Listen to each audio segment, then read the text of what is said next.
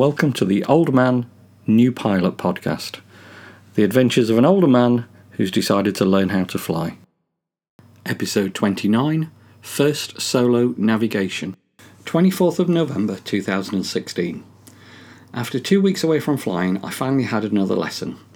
Luke asked me to plot a route to Newark, then Mansfield, then back to Gamston, of course. We did a couple of circuits together to make sure I hadn't forgotten everything, then I was off, on my own. Yes, that's right, just me. Circuits were fine, so Luke was happy for me to go off on my own. So it was my first ever solo navigation.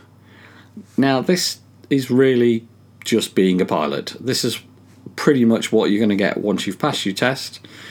The ability to take a plane up on your own, fly around. Obviously I couldn't land somewhere else, but, navigating, flying, judging, doing the radio, all that kind of stuff. As far as I'm concerned, once you start doing solo navigation, you are pretty much doing what you're going to do after you've passed. So it's great. And to be honest, if you kept doing solo navigation and never pass your test, you'd still feel like a pilot. And of course, a lot of trust given to me by Gamston Flying School and Luke, my instructor. He was happy that I could go off and manage this on my own. So, set off, found Newark, found Mansfield, very happy with my direction and my timekeeping. I kept to the track where I found everything where I expected it to be and when I expected it to be. The radio, I was a little bit more nervous of. I've said before that the radio is really quite a hard part. But, you just got to think about it a bit, prepare in your mind what it is you're going to say before you press the button. Great return to Gamston. Dead side descent was really good as far as I'm concerned. I'm looking at the track on Cloud Ahoy. If you go to the website, oldmannewpilot.com, you can see my track on Cloud Ahoy, and I'm pretty pleased with it. The circuit is, really good rectangle, which is what it should be, and a smooth landing.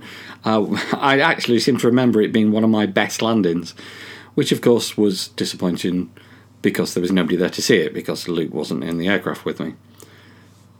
Just brilliant. I think I was as excited doing my first solo nav as I was doing my first solo.